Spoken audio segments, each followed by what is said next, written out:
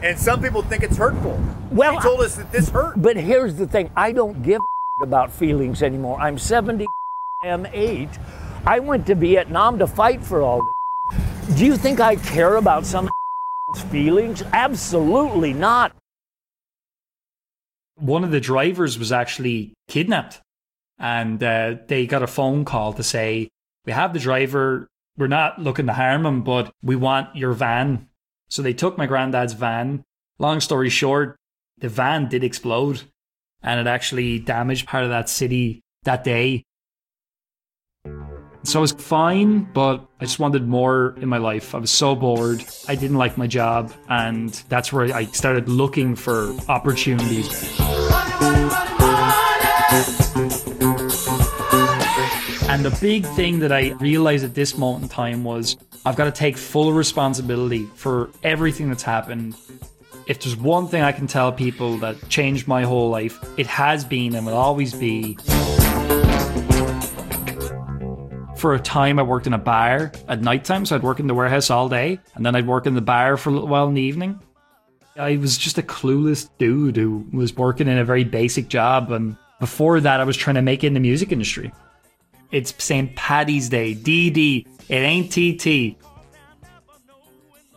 My name is Stephen Summers, and I'm almost 34 years old, and I'm from and live in a little town called Wexford in Ireland, which is not the centre of e-commerce, but it is where I live and where I'm from. And so we run a lot of different businesses at this point in time. Our main company now is Marketplace Superheroes. It's a coaching and training business where we work with people all over the world. We teach them how to sell on Amazon.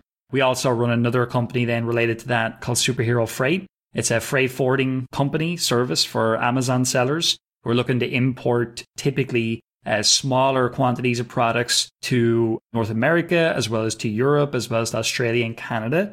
And we also provide services for Amazon sellers with our Superhero Solutions company. So we serve now almost 8,000 Amazon sellers. We obviously started out as selling on Amazon, which I'm sure I'll talk about in today's show. We continue to sell on Amazon with partners now, and we are investors actually in a number of different Amazon companies as well. But I got my start selling on Amazon with my business partner, Robert Rickey. And as you can see, we've really evolved now to becoming a coaching training business as well as a service provider. And we partner with our Amazon sellers by providing freight services and stuff like that to them. And there's a lot of lessons that we've learned along the way, which I hope to share today and provide some inspiration. Well, yeah, I appreciate you coming in and sharing your story. You're our first guest from Ireland, so congratulations. Oh, nice one.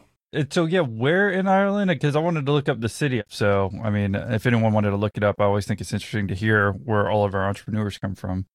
Sure. So I'm from Wexford. It's in the southeast of Ireland. So it's about 2 hours south of Dublin. That's where I grew up and that's where I currently live. I have also lived in Northern Ireland, which is where I met my business partner, Robert Rickey. He is from Belfast. And that's where he still lives to this day. He lives in a village just outside Belfast, actually. I better not give the village away just because it's quite small. Maybe someone will visit him there. But yeah, so that's where he's from. And then really, we're a global company now. So there's people all over the world, but that's where I'm from. Yeah. And how big is your company today as far as like revenues and employees?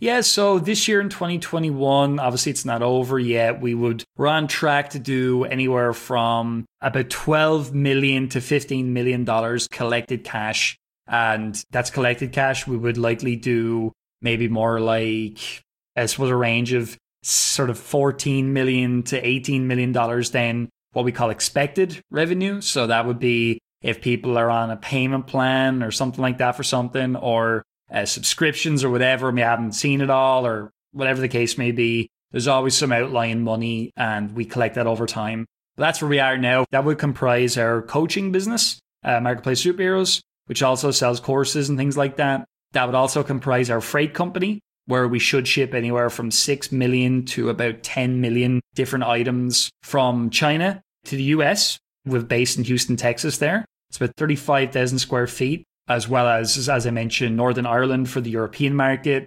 Australia, it's in Brisbane. We have a small warehouse there. And we got a small new warehouse just up in Alberta, Canada. And then finally, our services, like I mentioned. So we do things like translations. product photography for sellers, things like that. And that would kind of comprise the rest of it. We have about 75 people in the company now across the world doing all these different things. I was trying to look up because I was using your LinkedIn profile. What's the name of the freight forwarding company too? Because that might be most, I'm not going to say most useful, but some people might find that interesting. And I wanted to make sure that I got that name right for that company. No problem. So that is called Superhero Freight.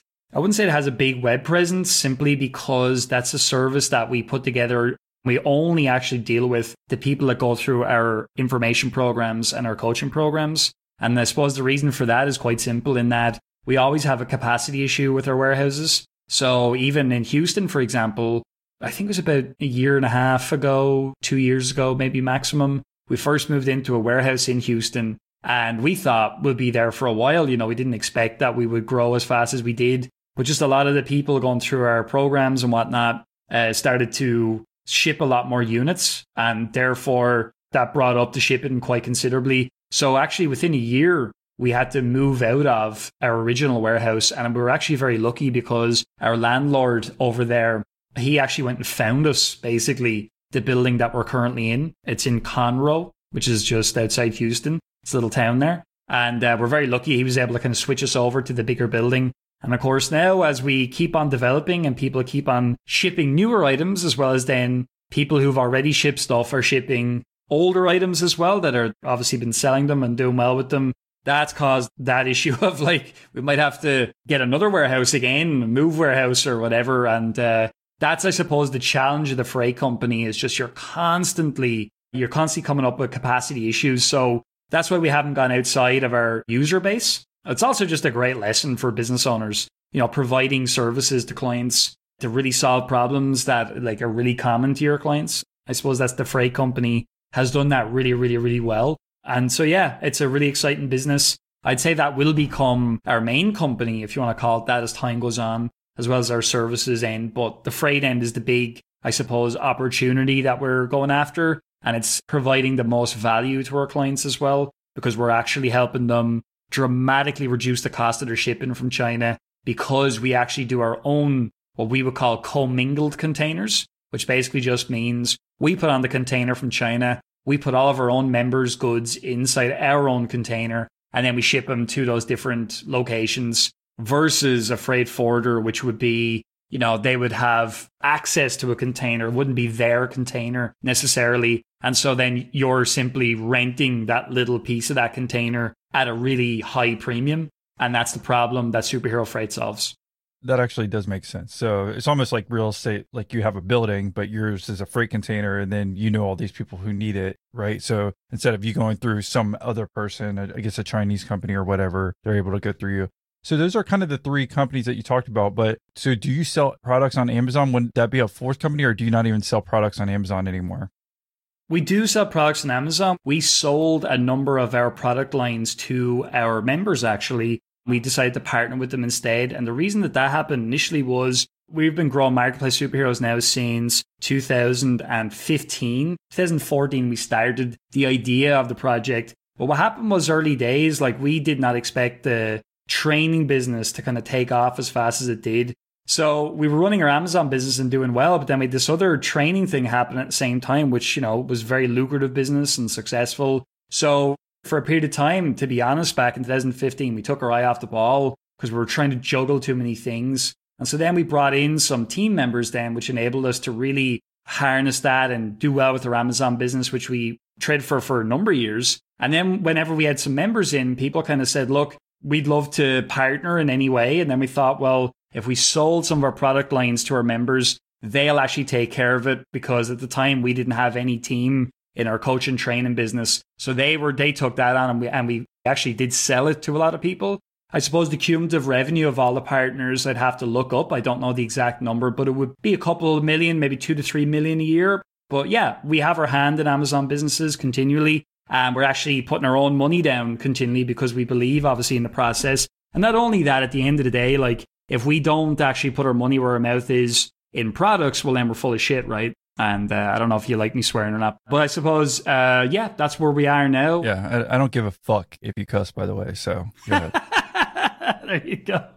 Well, that's very good. Yeah, and the other thing was, I think you provided a roadmap. And like you're saying, that's what I was skeptical, even the first couple of years to having any Amazon business on, because I was scared that they'd be full of shit because every podcast that was coming out, that's part of the reason I started a podcast. But now actually I understand how the whole process works versus if I probably would have interviewed any Amazon businesses in the very beginning, I probably could have been like taken for a little joyride as far as not knowing if they were full of shit or not. I agree. Now I'm very confident in vouching or understanding of your background. And I think you've provided a roadmap too. That's the reason I asked if you sell even Amazon products today, and you said why. And it seems like you've made that transition from just doing your own products to helping other people do them. Yeah. And again, I think it's important to really state that our freight company, for example, just a good example of that, we've invested millions in that now. I mean, our Canadian warehouse we just opened, it's up in Alberta, like there in January. I mean, that was $750,000 to basically open the door of a warehouse. And then, of course, we ended up yet again, we didn't expect the amount of people who wanted to ship there. So we ended up actually filling that warehouse, and we needed to take the one beside it as well, which was great, but obviously is challenging. So I think as well, like there's a lot of people out there teaching Amazon in inverted commas, but there's not very many people putting their money where their mouth is. And so to me, through investing in partners, actually putting millions of our own money into the services, well, we're really saying to people, we believe in this model. We also know that there are drawbacks to the model, like it's Amazon's playground at the end of the day and stuff like that. But if you look at it overall, we're getting to plug into a marketplace where there are millions of customers and there's millions of products. I think the problem with most Amazon courses out there specifically is they're just courses.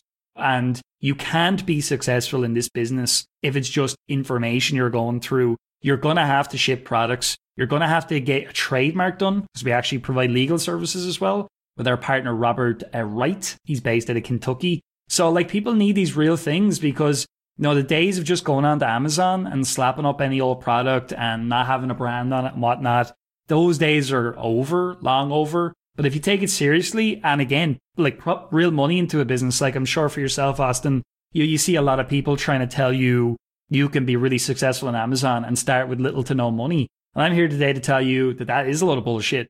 You're going to be investing at a minimum $2,000 to $5,000 to launch a product. But really, you're going to want to be in a position where in a relatively not short period of time, but in a period of time that's not like years, you're going to want to be able to put your hand on $10,000 to $25,000 to buy a number of different products. And you're going to also have to understand what products you're even investing in, because I see lots of people recommending items that I would say are way too competitive, and we wouldn't even want to import them into our freight company because they're just going to take up room in our warehouse and they're not going to be successful. So we have to train our members in such a way that they're going to bring in products that make sense. And equally then, it only makes sense long term if we're able to continue shipping those items. Because if not, you know, at the end of the day, like we don't have a business long term because there's only so many people who are going to want to learn to sell on Amazon. And if it's not working for you or for your members, then no one's going to be interested because you're full of shit.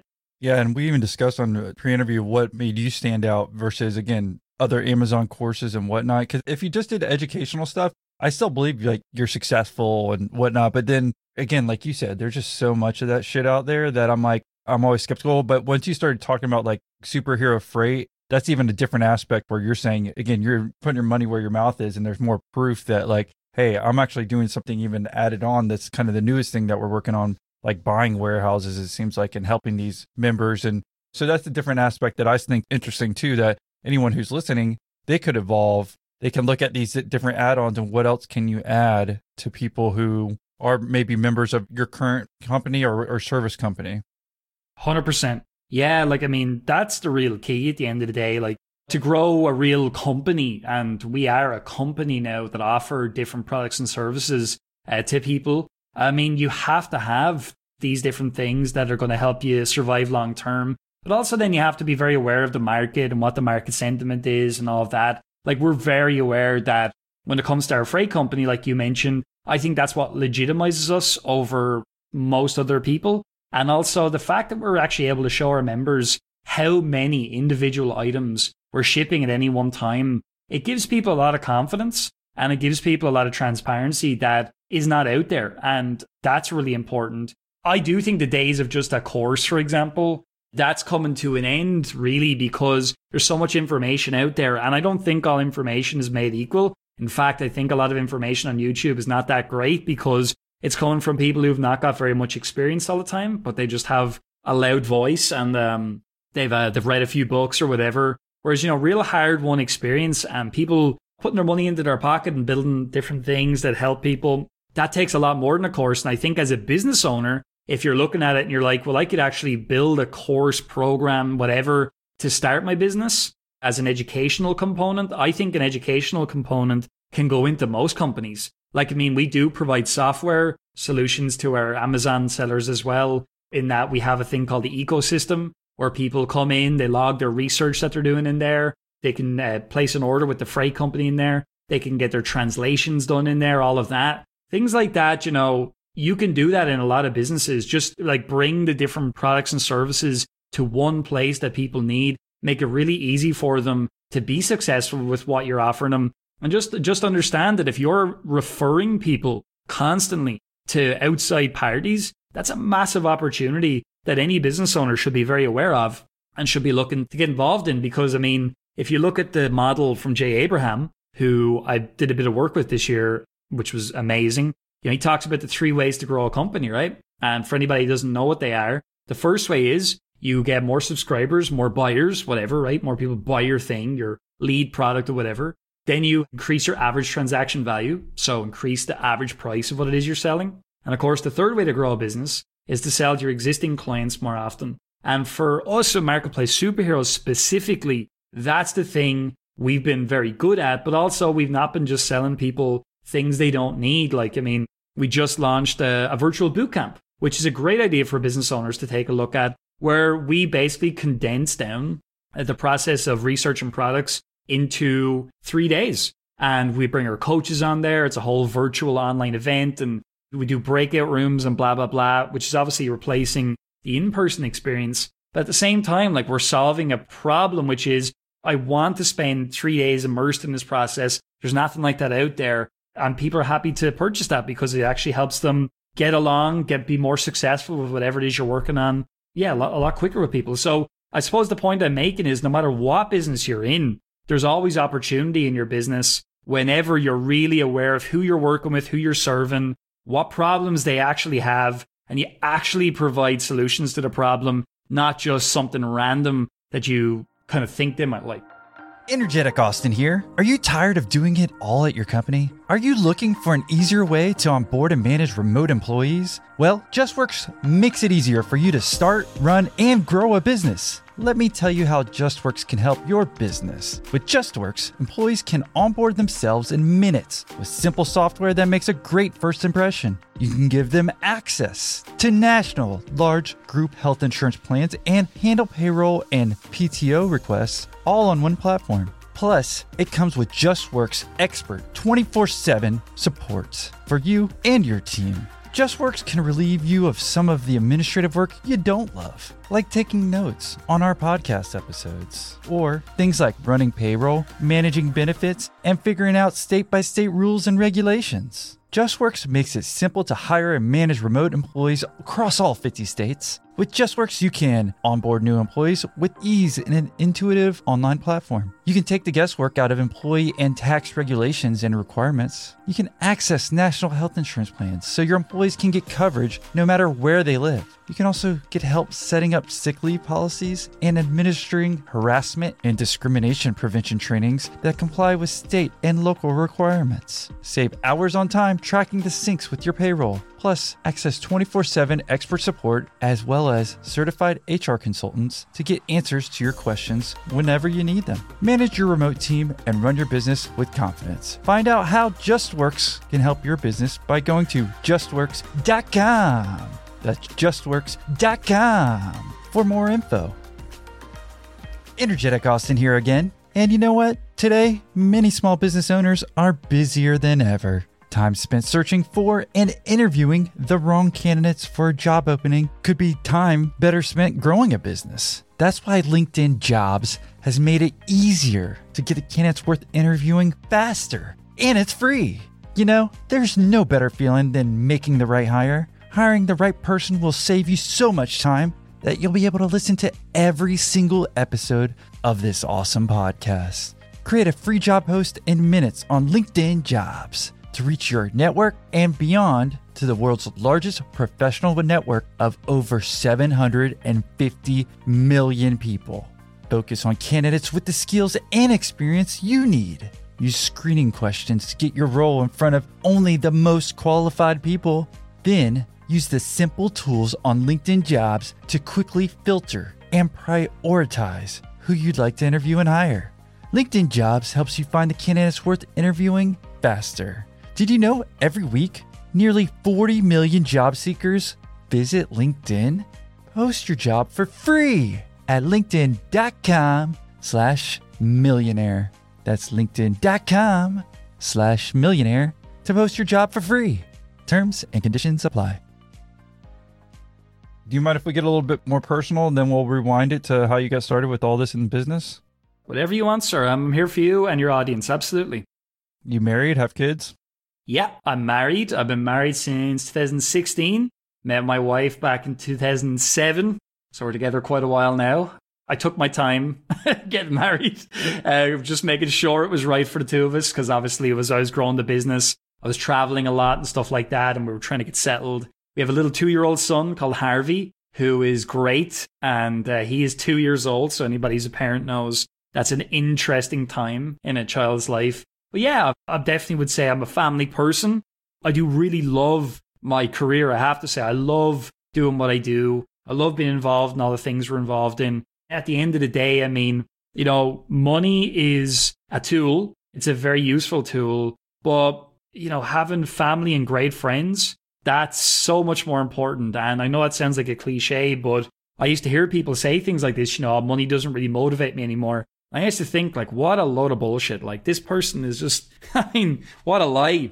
And I suppose as our different businesses have all grown and evolved, like, I mean, I make a lot more money than I ever made in my life. But I actually don't personally draw a lot of that out of the company simply because I'd rather keep building the thing we're doing, keep providing stuff. But at the other side, then, you know, if you're just working all the time, I'd hate to be one of those people that never gets to see my kid, never gets to see my wife, doesn't have any ability to, you know, just say, hey, let's not do anything today. Let's just go and spend some time together or whatever. So yeah, I have that part of my life in check in a big way. And my wife is amazing. She was diagnosed with MS actually almost 2 years ago now, which was a big shock to us just after Harvey was born. And of course, with things like those diagnoses, I should say, you never know what way it's going to go. Like, and I mean, I remember at the time thinking, I mean, is she going to be in a wheelchair? What does this mean? And thankfully, she has one of the lesser aggressive types of MS, which is so far through a bit of diet change and medication and stuff like that, is controllable, which is great because she runs our whole family life. She takes care of Harvey. She's amazing. And without her, I couldn't do a fraction of what I'm able to do in my business life. So I'm really grateful to her. And I tell her that all the time. It's really important to have somebody in your life who is a partner, as well as obviously being your husband or wife or whatever. They're so important to give you stability, you know? Does she work with the business at all or no? She did for a little while. We tried that out for a little while, and it just didn't work that well because she's so busy at home with Harvey and stuff like that. And she would, any minute she would have, he was napping, she would like do some accounts or something. But I just said to her about 6 months ago, I was like, you know, just there's no need for you to do that anymore. Just don't, because, you know, anytime you want to be spending it with Harvey, you don't need to do this. We can have somebody do this part of it for us. So yeah, so she's not involved anymore, but she is involved absolutely in terms of running life and making it possible for us to do what we do. She actually is a trained school teacher, but she decided not to go back to school whenever Harvey was born. And also with her diagnosis, like sometimes she can be tired during the day and things like that. So going back to be a teacher wasn't really something I wanted her to do, and she decided that she didn't either. Yeah, so she's awesome, you know. I mean, she's great. That's why I asked if you were married. I'm like, it's either you work with your sister or your wife, because I saw it on the page as far as what she does there. Well, that's interesting to me. That's my sister, Lisa, yeah, I think you're talking about. Well, I don't know. Ireland, maybe y'all get a little kinky, marry your sisters. Who knows? So you do work with your sister. Lisa, yeah. Oh, that's your sister. Well, who's your wife? Yeah, Danielle. Okay, see, that's what I didn't know. I didn't know if Lisa is your sister, and your wife's not on here. Nope. Danielle is my wife. Lisa is my sister. Oh, now I know. See, I had no clue. I thought Lisa was your wife too. Oh, I've got, yeah. I'm married to my sister and I have a separate wife as well. Ireland is definitely a strange country, isn't it? Okay. So how's working with your sister then? Yeah, great. We don't spend very much in each other's company at the moment because obviously the pandemic and everything, that's been very challenging for everybody. We don't really get to see each other all that much. But yeah, she's great. You know, she does a lot of the operations. So from that, I would mean she makes sure that emails go out in our different businesses, and she structures a lot of the marketing campaigns that we put together, and she manages all of that. She is a fantastic organization expert. She's so good with systems and things like that. And yeah, we've a good relationship now where business is kind of the business time, and then family time is kind of the family time. So when we see each other, we become good at sort of saying, this is family time now. We're not going to talk about business. Because that's the thing, like if you're just talking about business all the time with your family and all the rest, I mean, God, you know, you'd never get away from it. And I think it's important as a business owner to get away from the day-to-day, I'm not going to say hustle, because I don't really think that's the right word, but just the day-to-day working life. It's just good to have a separation. I do think an integrated life is important, where you integrate your business and you integrate your life together in some way. But I do like having that separation as well. Like, for example, I prefer not working from home, just because I feel like if you're working from home, you never get a break, you never get away. Whereas when I come to the office, I sneak to the office now, of course, because we're still in level 5 lockdown, but I don't see anybody here. It's just good, you know, it's like just a separate place to come. Then when I go home in the day, it's home again, and it's not like some never-ending cycle of business, because that's just depressing. Yeah, I'm feeling you.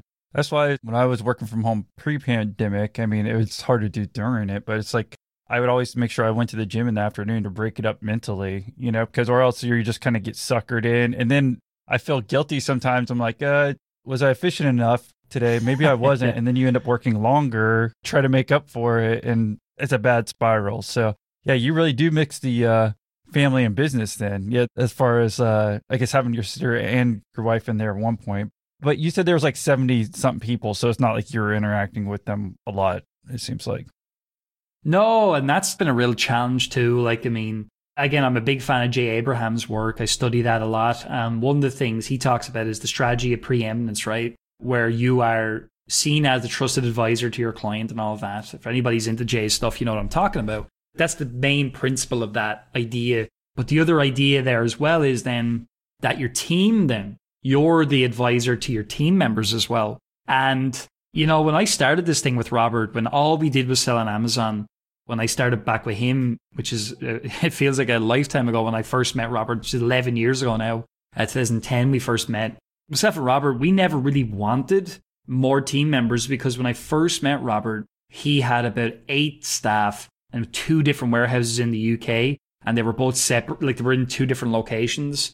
Just up the road, one of the warehouses was, and the other warehouse was the main warehouse. And I suppose during that time when I was learning initially about selling on Amazon, selling on eBay, we didn't obviously have any training business back then.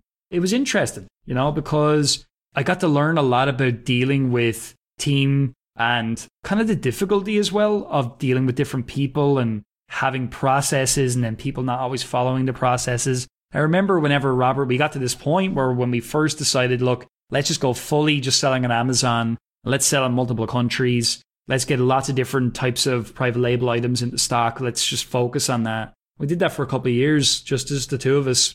It was great initially, because Amazon, for anybody who doesn't know, like with their FBA service, you essentially don't really do much of the day-to-day operations. Amazon do a lot of the day-to-day operations for you, like they ship stuff out to customers on your behalf and things like that. And back then, Amazon didn't have this thing called the IPI, which is their Inventory Performance Index, which basically just nowadays means you can't just send 2,000 units into a warehouse. You have to send less in, which is obviously another reason why our freight company's done so well, because people need a pre-Amazon location to store their products and whatnot. But anyway, I don't want to get off track too much. But the point is, anyway, going back to this whole thing, I remember Robert and I saying, like, we never want to have a team. Let's just keep it the way we have it now. This is really nice and enjoyable. And certainly it was really enjoyable for those few years when we did it, because we had gone from a lot of stress. You know, Robert had a previous business partner who fell out of a 2-story window and damaged his brain. And so he was really difficult to deal with, because he was almost like he had brain damage. Like, he's like almost like bipolar. Like 1 second he would be fine, the next minute he'd be screaming at you and accusing you of all sorts. So it was a very stressful time for him and I, because I was really just working with this guy every single day, learning. And we became almost like brothers, really, back then, in a real great relationship. So we started going on vacation then with our families to, Danielle was a girlfriend of mine at the time, obviously. She wasn't my wife then. We would go to, I don't know, Florida, right? And we'd go to Disneyland and Universal and all the rest and do all that. We kind of were doing the quote-unquote laptop lifestyle stuff, which is so cringy, but that's what we were doing then, because that's what we thought we should do or whatever. And we had a great time, honestly. Like, we had a nice little business. It was doing well. It was doing about 1.6 million a year in revenue at a 30% net profit before tax. So it was nice. We weren't taking all that, of course. We were reinvesting it back into the business and everything. We were making $7,000-8,000 each a month. It was fine. Nothing too stressful.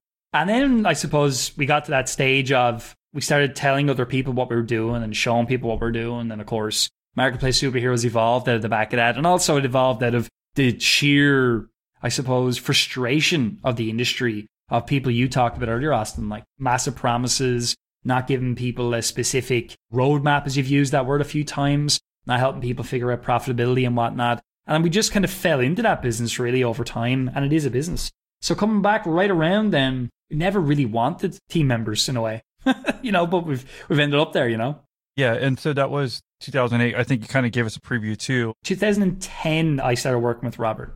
Okay.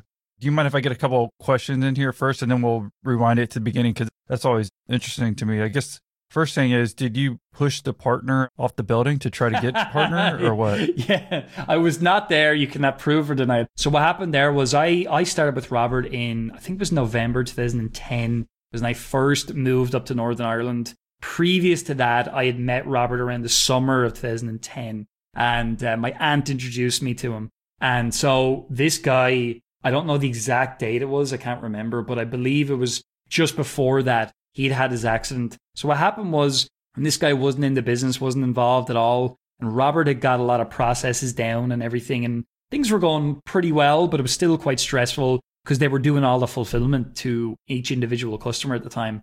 And so then I met Robert in around August or so of that year, or September of that year, got to know each other over a few months. And eventually I just basically quit my job at the time and moved up and started working in the warehouse every day. So that's the timeline there. So I did not do that, no.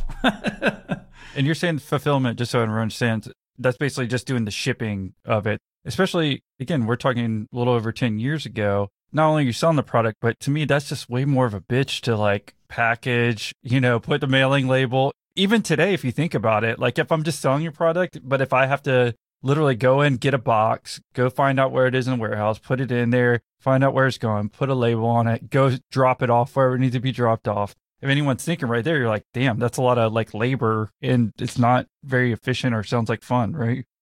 Oh man, I could tell you, I did it for a long time. And I remember when I first went into that warehouse, I kind of thought, I'm going to be doing easy stuff. He's not going to have me doing the hard stuff. And I remember I showed up, he's like, where are your work boots? And I was like, I don't have any work boots. I've never owned a pair of them in my life. He's like, well, you're going to need some. And you're going to need some older clothes because you're going to be working, lifting these boxes. And I was like, what? This is an internet business. Like, you're selling stuff on eBay and on Amazon, like only in the UK at the time. I was like, that's not what I signed up for, kind of thing, And but it was a great experience because I was in the warehouse every day in the freezing cold winter. I would be picking and packing all the different items. We'd have a pick sheet in the morning, and that would show us all the different products that had been sold the previous day and overnight. And we would have to go and pick all of those items. Then we would have to obviously put them into packaging, label everything. So we printed all these big labels out, put them into big piles for each individual product. And it was a lot of work. And there was 2 customer support team at the time, 2 ladies. Rosie and Sharon were working there back in the day, and they were doing all the kind of people, where's my item, right? 75% of queries are where's my item.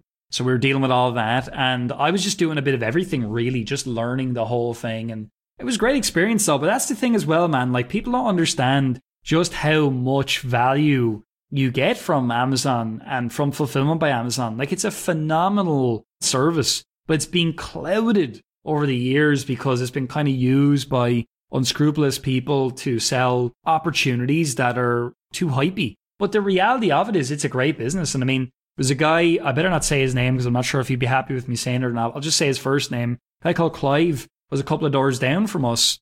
And he still, to this day, he just runs a business selling on Amazon and eBay. eBay is his main market. He sells car parts and car accessories mainly. But he saw what we were doing, selling all different kinds of products. And he started doing some of that as well. He's doing about $6 or $7 million a year. And you want to see the amount of team members this guy has shipping products every day. It's not a business I would want to be in. We much preferred the model of utilizing a third-party logistics like Amazon. Because, yeah, it is a bitch. And I did it for a long time. And I answered 100, 200 customer support tickets a day at times back when I was doing that. And I've had all that experience, as is Robert. So we've been there and done that even. And so Amazon FBA to us was massive deal. It's like, wow, we can sell globally, not just in the UK. And we don't have to pick and pack these items every day. We don't have to do the customer service relating to the delivery of the item. Like, that's amazing. And it truly is and was, you know? I'm very interested on exactly how you met your partner and how you got started. I know you said with your aunt, but we'll talk about the timeline there. But I had a quick question. This kind of leads up into it as well, because you said you were just outside Dublin, Ireland at the time. So at that time, yes, I was living in Meath, which is just outside Dublin. That's right. No. Sorry. Apologies. My brain just was stopped working for a second. No. So I would have been living in Dublin at that time, 2010. I was living in the centre of Dublin, actually, in Dublin 4. And that's another bloody story. I was living in a decent house at that time. But just before that, when I first moved to Dublin, I was living in a street called Camden Street. Anybody who knows Dublin knows Camden Street is like kind of a wild street. A lot of bars and things like that. And I lived in a house with 10 other people, which was awful. And funnily enough, one of the guys I lived in, he didn't live in the house with us, but he used to DJ. So you might have guessed there was some ridiculous house parties. I know people might say, wow, it was awful, but I was trying to work in a job during the day as a data processor in the government department. So these guys, most of the people who lived in that house would come home at 2 and 3 o'clock in the morning from their bar jobs. And they were all just having fun. And I was like coming down like the loser dude. It was like, could you please stop could you please stop breaking glasses and shouting? That was a really interesting experience. And then I moved to a nicer place with a friend, Chris, then. And so when I met Robert at that time, I was actually living in a decent place, just in a place called Haddington Road, which is, again, for anybody who knows Dublin, it's actually in quite a nice part of Dublin, Dublin 4, which should be known as the posh part. But I was working in that data processing job, and I really didn't have very much money at all because we had a nicer place. He was working in a better job than me. My friend Chris was. So I was fine, but I just wanted more in my life. I was so bored. I didn't like my job. And that's where I started looking for opportunities. What's something I can do? How can I get involved in businesses? So that's the timeline there. And were you in your early 20s and had you gone to college in Dublin, or what had happened up to that point? Yeah, so my late teens, I studied in Wexford, actually. We have a small college here. It's called Carlow IT is the actual college. That's what it's known as, but it's obviously not in Carlow. So it's Wexford campus, but Carlow IT, like, run the college. So I did 2 years there. I think it was 19 when I started that. And I did 2 years, a business certificate. In my second year, I actually got Student of the Year, which was pretty cool. And I actually had just moved to Dublin whenever that Student of the Year had kind of come in, because obviously the year had to end and everything else. And I came back to collect my award, and I was living in that house with 10 other people at that time. I started working in my little temp job, and then that became a more permanent job.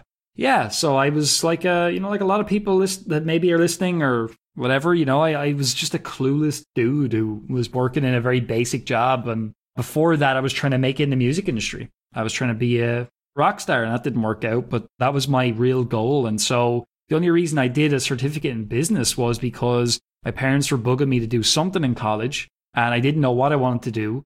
My parents never had very much money, they were not wealthy, and I didn't want to waste their money. So I didn't actually go to Dublin there. So I thought I'll go to Wexford here.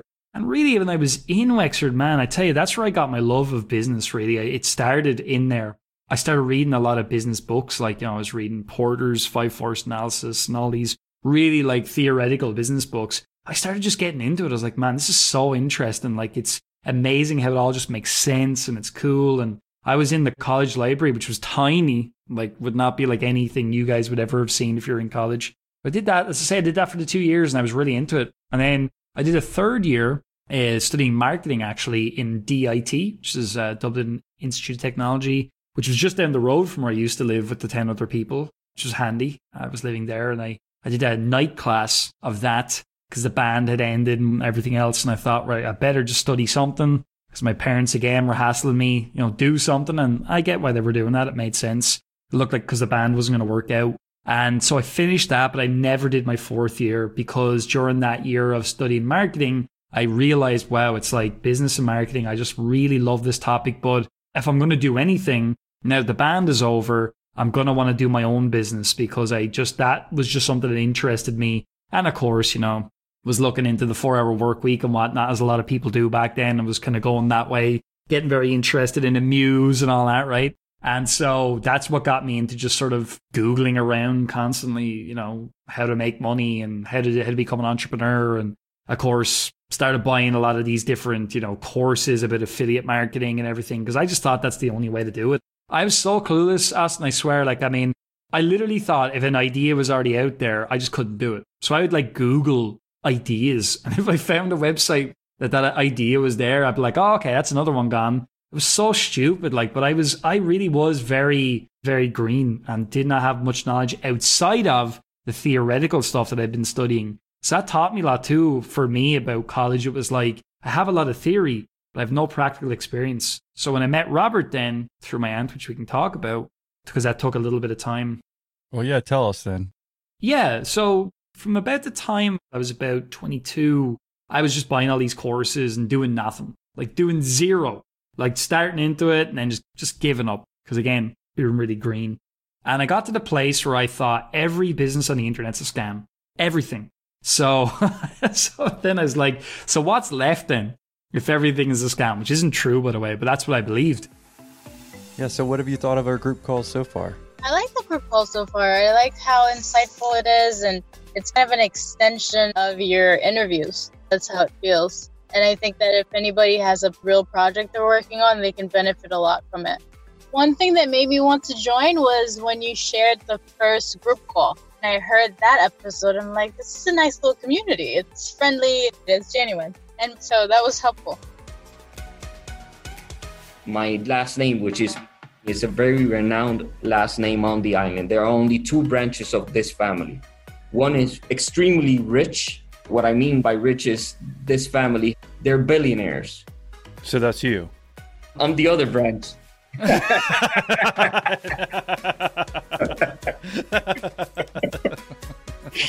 That's what you want to be. Exactly. Yeah. So if you want to jump on a call with yours truly and discuss how to become a billionaire, well then join Patreon today. But it's also not a bad assumption too, because like you said, even when you look back, you might sound like you're green and it might sound silly of what you thought, like if you saw one idea that it's already taken. But so many people, when you get started off in any subject of whether it's business or something else, a lot of people think that, right? So now you look back and you're like, dude, okay, just because one person's making this product doesn't mean I can't also make it, Yeah, it's the opposite.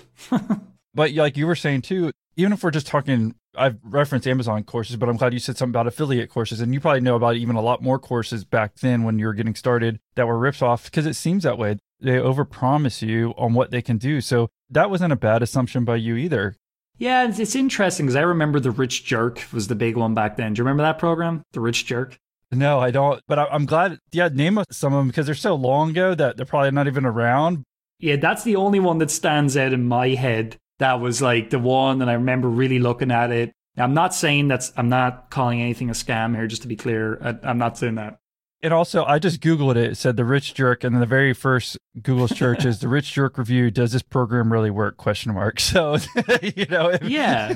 But I'll tell you what's interesting about that program, right? Is that it was re-released, I think, 3 or 4, maybe it's even more than 4 years ago now. I'm actually not sure. If you go to YouTube, you could probably search it. They got Gary Busey to actually be in a trailer for it, right? I mean, look, it was a very well marketed thing for people that were interested in it. But here's the thing I will tell you about that program. Looking back now, lots of people did build kind of SEO businesses and things like that off the back of Rich Jerk. But I just never did anything with the material because when I looked at it, I just thought this is a pyramid scheme, right? I believe that. I'm not saying it is a pyramid scheme, just to be clear. I'm just saying that's what I believed at the time. And I know a lot of people who are very well known now online for different reasons. I mean, one person I remember associated with the program, if I'm incorrect, I'm happy to be incorrect, but I'm almost certain he produced material in the second iteration of Rich Jerk, is a guy called Ryan Moran. He runs capitalism.com now.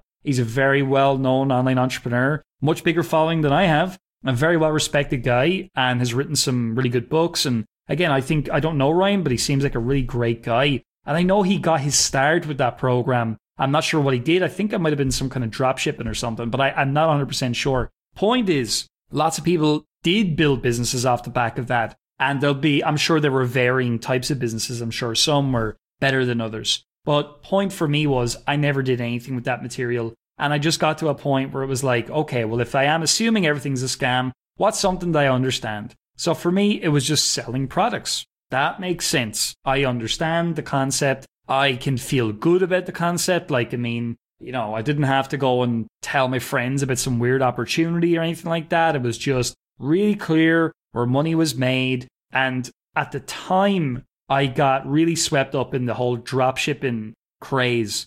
And it's still a craze. And again, dropshipping is a legitimate way to build a business. I'm not saying it isn't. It absolutely is. And what is drop shipping, just so everyone's on the same page too? Yep, no problem. So drop shipping means you find suppliers who have products in stock and in hand. You then set up your own website or your own way where you can get these products in front of potential buyers. Those people buy the product from you, but then whenever they buy it from you, you go to that supplier and say, Austin has bought this product from me. Can you send it to him? Here's his address. You give the address to the company, the supplier, and they send it out. And obviously you've charged more money than you're paying the dropshipper, so you keep the balance. There's huge dropshipping companies out there. Again, I'm not saying it's not legitimate. I got swept up in it because I thought it was low risk. I wouldn't have to put much money in. All the things that I try to teach people not to look for nowadays. And I talk about the reality of wanting those things. But that's where I was. So I was going through this for about 2 years, messing around. Didn't like my job. And you were in Dublin still. You had not talked to your aunt about your future business partner? Nope. This is like 2 years of this kind of thing. Still working in my job. As funny, actually, I used to, during my lunch hour and work, I'd be like Googling around different things.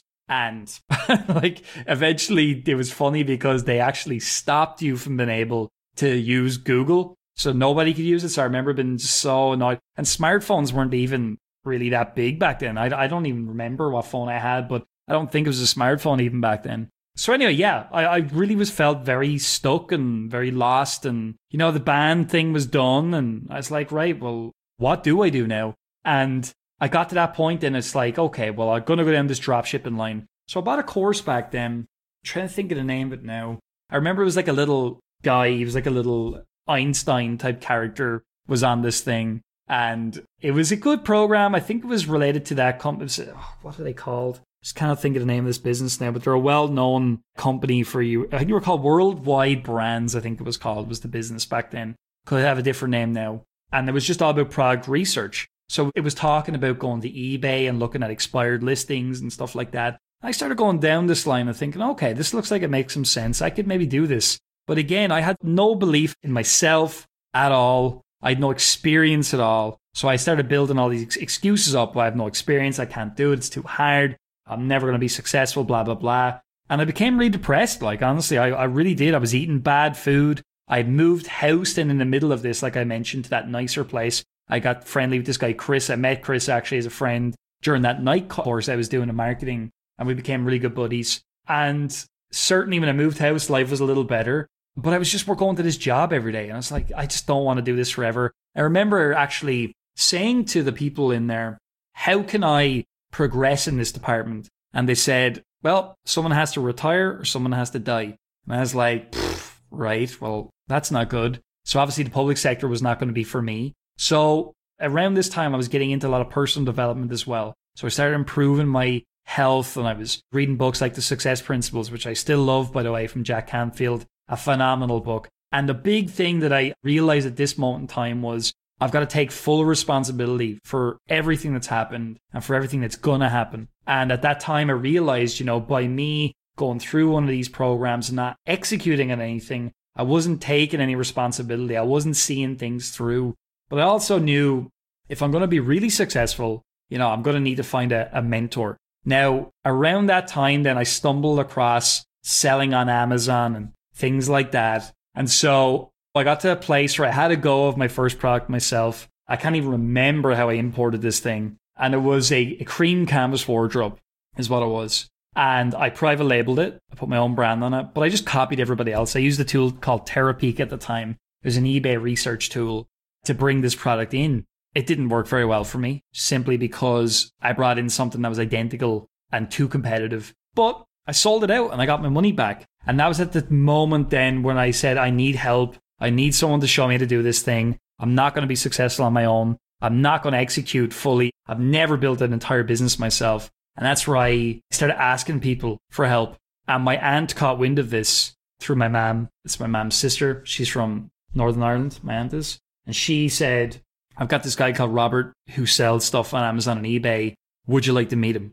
And this is when I was almost, I think I must have been almost, it was coming up to that timeline that we covered earlier. So I would have been 23 around that August time, like I mentioned earlier on. And I went up to the warehouse. It was freezing cold, even though it was August. But man, it changed my whole thing because it was like, I finally see real products being sold to real people. And I thought, I can learn how to do this. This is not impossible. And that's where I got my initial spark from. And on from there, then Robert gave me a lot of hands-on experience, obviously in the warehouse, as I mentioned. And real quick, before we jump into that, this makes sense to me too. Like you're saying, if you're comparing like affiliate marketing and stuff where you're getting money per click for sending somebody to a different website or whatever, at least you got your money back on doing it yourself when you said you did your first product, but you realized, okay, what you're doing makes the most sense to me. If you bought all these different courses, you weren't sure if they were going to work or if they felt kind of scammy, or trying to sell your friends on certain pyramid scheme programs, those are the worst. I never did that, just to be clear. Well, neither did I. I had one friend who sent me something at the time. I think he's in college. He's like, I'm part of this. Just to let you know, it's probably a pyramid scheme. But in case you're wondering, I'm like, at least you're being honest up front. But I think it's way worse for women as far as their friends selling friends makeup supplies and shit like that, where they're buying all the inventory and not actually making a business. And like you were saying, it's so hard to find someone with a legitimate business. And it seems like, your aunt finally introduced you to someone where maybe you're asking for online business help and how you could sell products and how that worked. But before you jump into that, this was the main thing I was curious about is like, you said she was in Northern Ireland and you were in Ireland. Yeah. So is there still like, and people might not know, those are different countries, right? So Northern Ireland is still part of the United Kingdom to date. There's 6 counties in Northern Ireland, up at the, obviously in the north of the island. And they've got their own government, but they're still controlled, if you want to call it that, or part of the United Kingdom, which includes England, Scotland, Wales, and Northern Ireland. It's all a different currency up there. And my mom, she was brought up in West Belfast, which would be traditionally known as a very Catholic area. So Catholic and Protestant, obviously the two main religions up there, which is where a lot of the trouble starts from, right? A lot of fighting, civil war in her history and things like that. And so she lived through what was called the Troubles in Ireland, which is a time of civil war, basically, where both Protestants and Catholic people from Northern Ireland were fighting each other and killing each other. It was a terrible time in Irish history. So, that's my aunt, and a lot of my family still live up in Northern Ireland. They're Northern Irish. And so I'm from the Republic of Ireland here in Wexford, and I still live here. But I did live there when I first started working with Robert. Then I lived there for nearly 2 years. Initially with my aunt, and then I moved out to my own place. Because that's what I was curious about, because we were both younger at the time. And I remember kind of seeing something on the news, like late 90s about it. So you're saying, even when I just Googled that, the Catholics versus Protestants, because you think everything's pretty friendly, even like Ireland. But then I'm like, dude, what the hell's going on in Ireland? And now I found out it was Northern Ireland, like later on, I think at some point. But it's like, why are these guys bombing each other and stuff like that? You'd think it's pretty peaceful, but what was really going on from your vantage point? Because you are obviously over there, even if you were younger. Sure. So you've got different groups in Northern Ireland. Like you got the IRA, which are the Irish Republican Army. And you have, on the other side, you got the UVF, Ulster Volunteer Force. So these are the two kind of like, it would have been two almost like militia. Some people might call them terrorists, different factions that really were fighting. And the IRA they would have been what we call Republicans. So they want Ireland to be a single country. And they essentially were fighting with, so much with Protestant people, although yes, they were, but more so they were fighting against the Union, the UK, because they wanted these 6 counties to become part of the other 26 counties in Ireland. So that's what the fight was over. And they were saying, we want this island to be united. And the Loyalists, which would be more Protestant and would have had the UVF as their kind of, I suppose, version of the IRA, if you want to call it that, right? They basically were saying, we want to remain part of the UK. We're loyalists. We're loyal to the Crown. We don't want to be part of the rest of Ireland. And we don't intend to be. So that's obviously where the tension comes from when you have two of those opposing views. And that's where all the fighting was over. And it was, and you guys can definitely look at it. I mean, it was a proper terrorism and guerrilla warfare. And Belfast itself was bombed countless times. My grandfather ran a furniture business up there. And it was actually a big furniture business. He grew it over time. And he ended up having to basically vacate the factory because it was actually between where the Protestant and Catholics would have kind of met. He was in the middle of this. And the British Army came in and just said, look, you're going to have to leave here because you're not safe. So he lost his business really during that time. And they were doing very well. And oh man, like the history is incredible. It's also incredibly sad. And I'll say today, yeah, it's still divided. Although I have a great relationship with Northern Ireland because of my mum being from there. We spent a lot of time there as a kid. And still, some people in Ireland would be afraid to go to Belfast. But nowadays, we fast forward now, 2021. Belfast is a great city, just like Dublin. There's very little fighting now. All of that's over, ended in the Good Friday Agreement. So a lot of these fighting really ended many years ago. Sometimes there's whispers of things happening, but it's a very safe city nowadays. But the history is pretty shocking, actually. Because I'm looking, it's like 300,000 to 400,000 people live there. Was all that fighting going on in like the middle of the city? Mostly, yeah. Okay. Because that's pretty crazy to have like a developed city. And then that's what I've always remembered. I'm like, it looked like a nice city from far away, but then you'd hear bombings and stuff going on. And I'm like, just like, what is going on? It seems like they're civilized, but then they're not really acting that way. Yeah, I suppose most people, like anything, right? They wanted to get along with life and didn't want any of this. But there's always these factions that were battling, and the British Army were obviously involved because they were trying to stop people from being killed, and obviously they were trying to avoid bombings. But just to tell you really quickly, my grandfather, so I told you he had the furniture company, and one of the drivers was actually kidnapped one time by the IRA, and they got a phone call to say, we have the driver, we're not looking to harm him, but we want your van, basically. So they took my granddad's van and they parked it outside a hotel in Belfast, very well-known hotel. It's actually the most bombed hotel in Europe, called the Europa. And the van was across the road from there. And it became a whole thing. The army was involved, police were involved. Long story short, the van did explode. And it actually damaged part of that city that day. Thankfully, no one was hurt, and the driver was released hours later.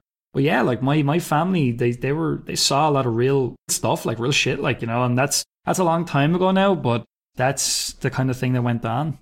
Yeah, it seems like it stopped kind of at the end of the 90s and going into 2000s, but 20 plus years ago. But that's the most I can relate to as like being close to the U.S. as far as like bombings and something in a civilized place. And especially since you were there, I was just curious of your thoughts and how it worked when you got there and whatnot.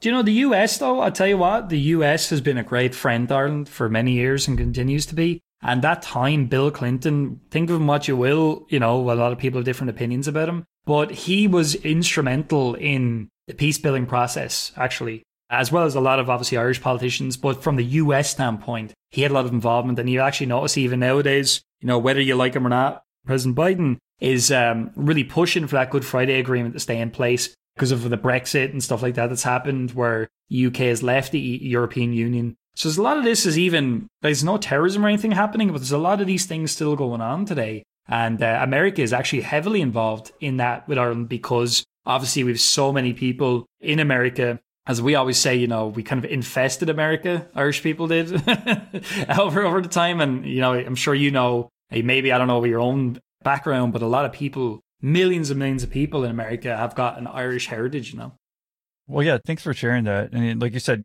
now it's pretty calm and hopefully stays that way because it's been that way for, 20 plus years. But what vantage point do you come from? Whether you think Northern Ireland should be part of the whole Ireland and country of Ireland, or do you still think it should be part of the UK?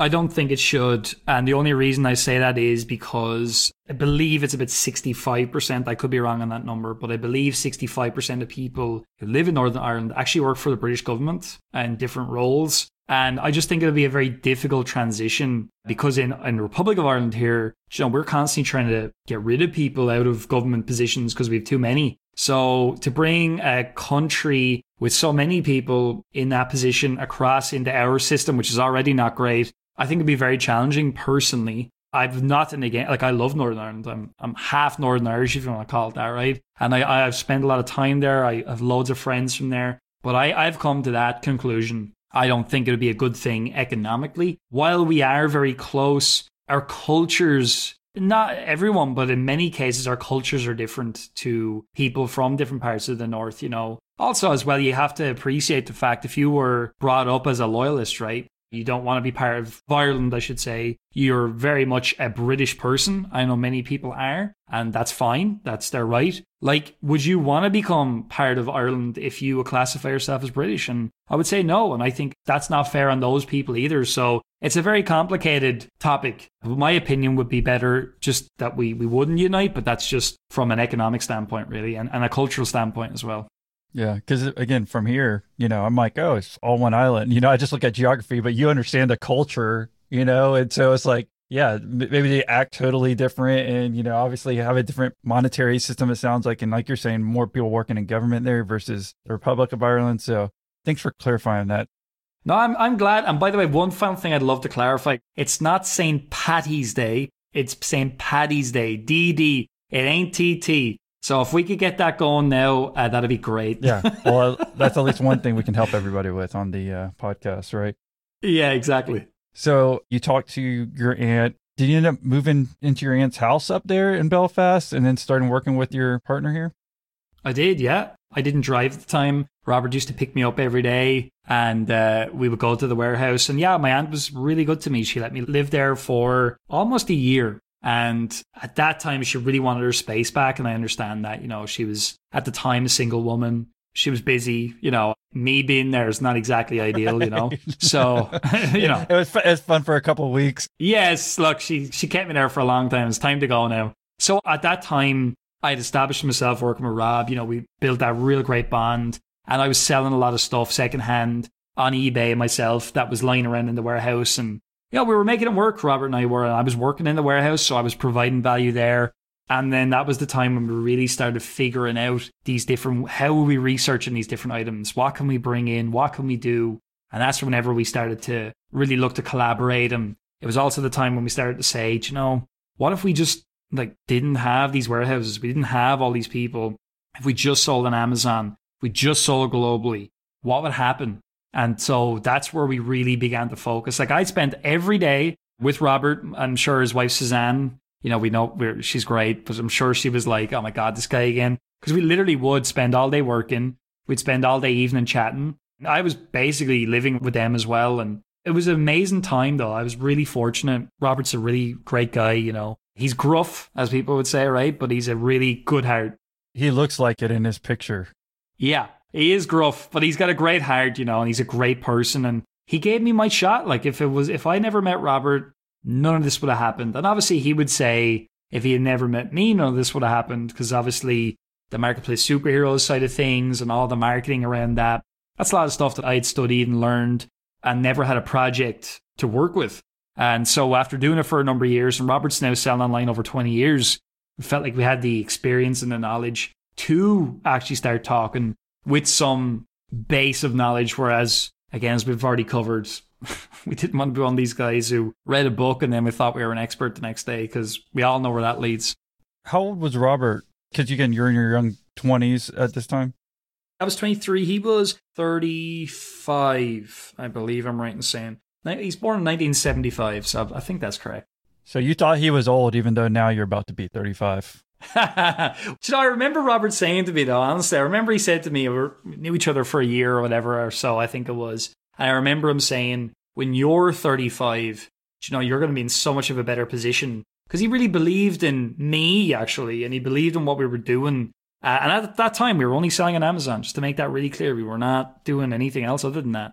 But he really believed that we had something, and we didn't know where it would lead to, but we knew there was something there. And it's so true. Like, I mean, we often joke that we're like Lennon and McCartney, right? It's just like, I don't believe I could be remotely as successful without Robert.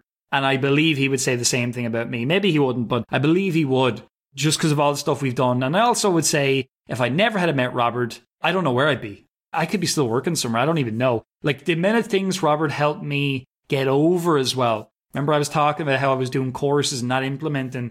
Robert forced me to implement more.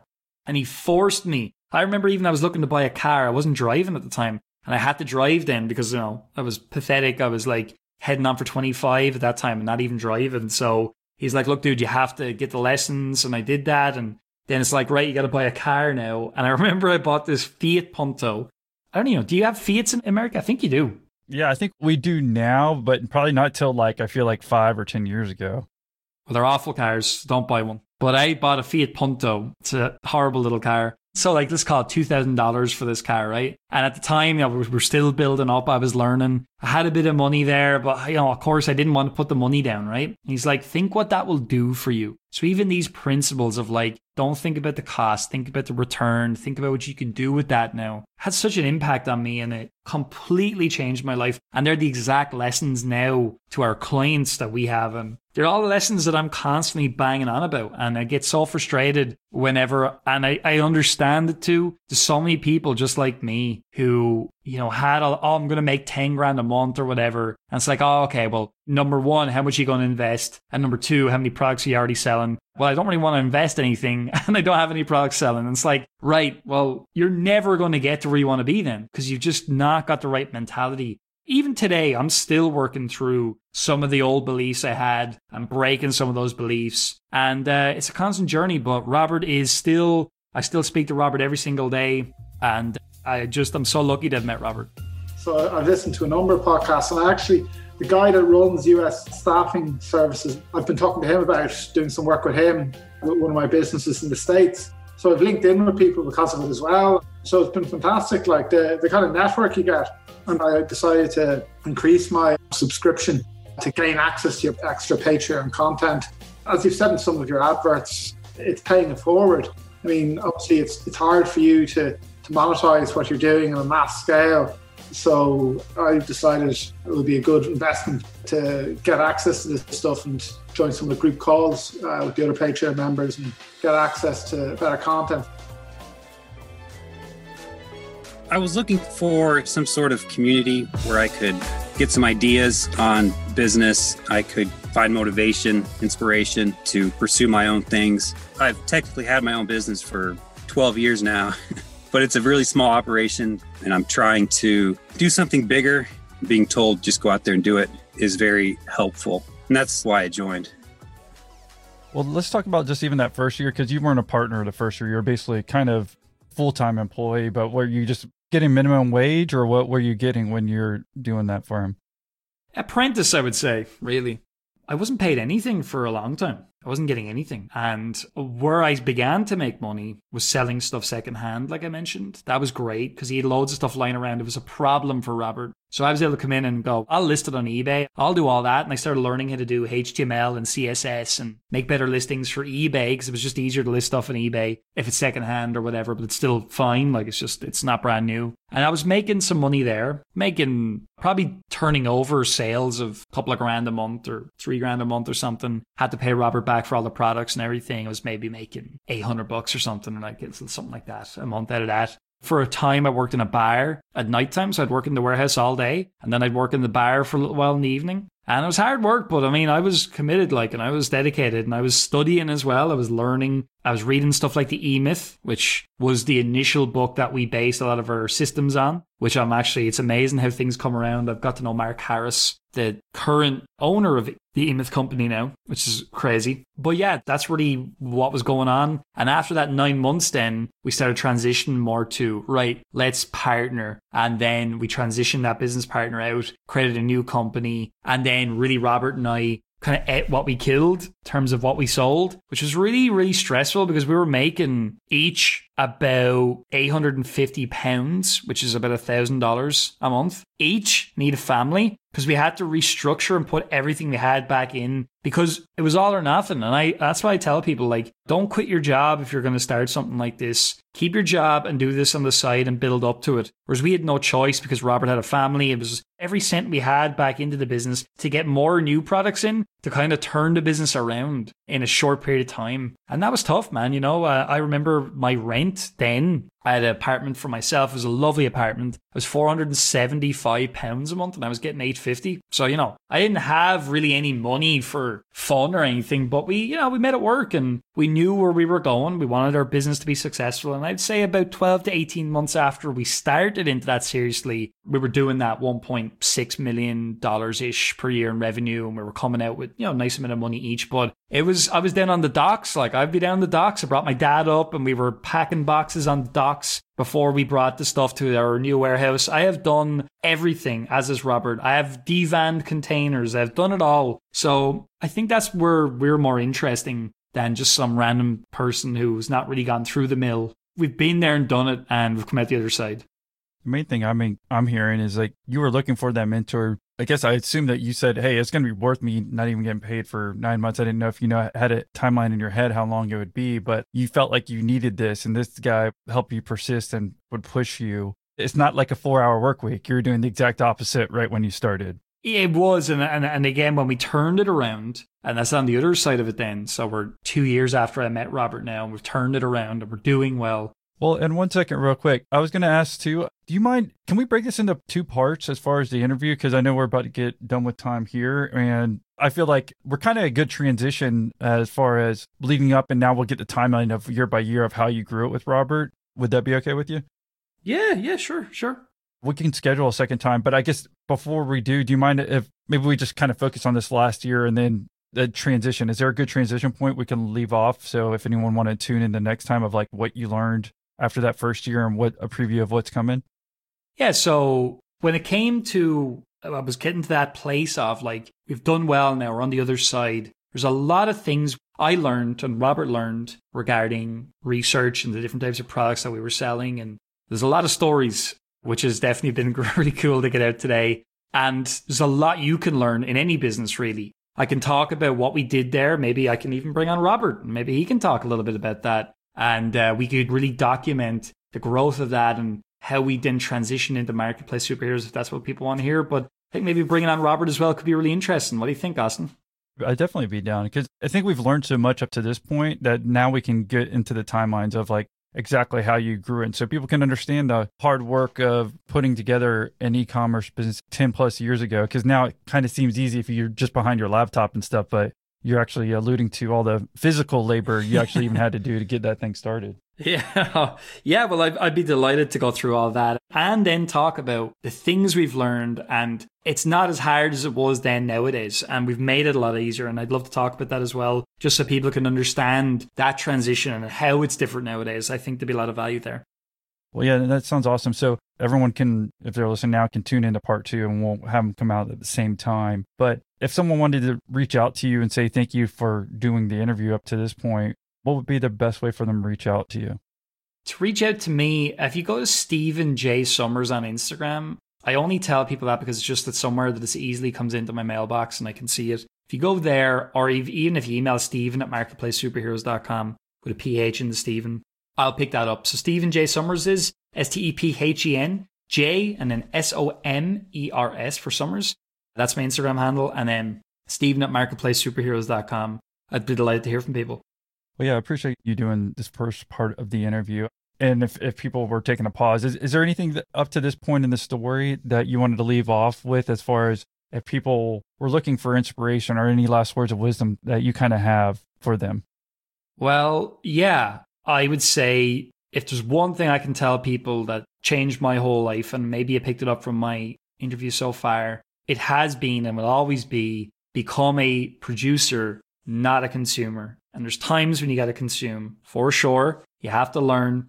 But if you can produce 4 times more than you can consume, you get that nice 80-20 thing going. where you're just getting things done and you're actually executing. I wasted so much time not doing anything and consuming a course or whatever. And just don't do that, because you're never going to change your life. You're never going to get anywhere if you do that. I love that you said that, because there's one quote I've heard recently from a guy named Jocko. And his quote that I have written down, like that I look at every day, is, are you producing more than you're consuming? Oh, nice. Right. So, I mean, we're getting it from two brilliant people, Stephen and Jocko, right? Well, I'm not quite Jocko's level yet, but I'm working on it. But yeah, I think that's really important, because you even saying you buying these courses, again, we alluded to enough, they kind of sound like ripoffs, if you will. Most of it, I think 95% of people don't even finish courses, right? They're just consuming, and they're not even finishing the rest of their consumption, and they're not producing whatever they're telling you to do in the course. So it sounds like this is the step that you took. 100%. I will say real quick on that, I do not put the blame on the course creator in that instance, right? I put it on me. And that was the big lesson from the taking full responsibility for stuff. That's absolutely vital. But also one other final point I'd like to make. So sorry. But I think it's important. You know you've found the right person when they have a unique insight about something. So a lot of stuff we talk about when it comes to selling on Amazon, it's completely different to what most people are talking about on YouTube and stuff like that. And we don't have as many followers as a lot of these other people do, because our road is what I would deem to be the real road. And it's not as easy. And people don't always like that, right? They want some sugar. And I always say, it's fine to have sugar, but you need more broccoli than sugar. And so I would say we're the broccoli in this instance. And we have a very different way of looking at things. And if you're listening to people, try to find someone who's saying something a bit different than what everybody else is going on about. And they have insight because they have experience. And that's what you're looking for. And then you know you've got a good mentor. And we'll give lots of those insights on the next episode for sure. Yeah. You got to take full responsibility. So anyone who listens now, and I've talked about that before, it's like, okay, if you haven't started, whose fault is it? Your fault. It's not anyone else's fault. If you're here to make excuses, then what are you doing? What's the point? You can make excuses for everything. So it's important that you saw that in yourself and that you're able to strive and make a successful business. So I appreciate you sharing your story up to this point, and thanks again for coming on. Cheers, man. That was great. Hey guys, Energetic Austin here. I hope you enjoyed that interview. The second part of the interview is actually available right now for all our Patreon members. Here's a preview of it. That's what good people do, and it was a privilege to be able to impart my knowledge to him, thinking that, you know, he would go off and do his own thing and be successful. I don't know why this always sticks out in my memory, but I always remember at the time, Rob, you had some breast pumps lying around that I sold. That was actually, would you believe, that was from a friend of mine. That was the first product that he sourced. We don't work very well when people tell us what to do, you know. Also, Austin, we're not foreign, you're foreign. All right, there you go. So, become a Patreon member to get part 2 right now. And by the way, become a Patreon member to get part 2 right now. And by the way, become a Patreon member to get part 2 right now. Right now. Right now.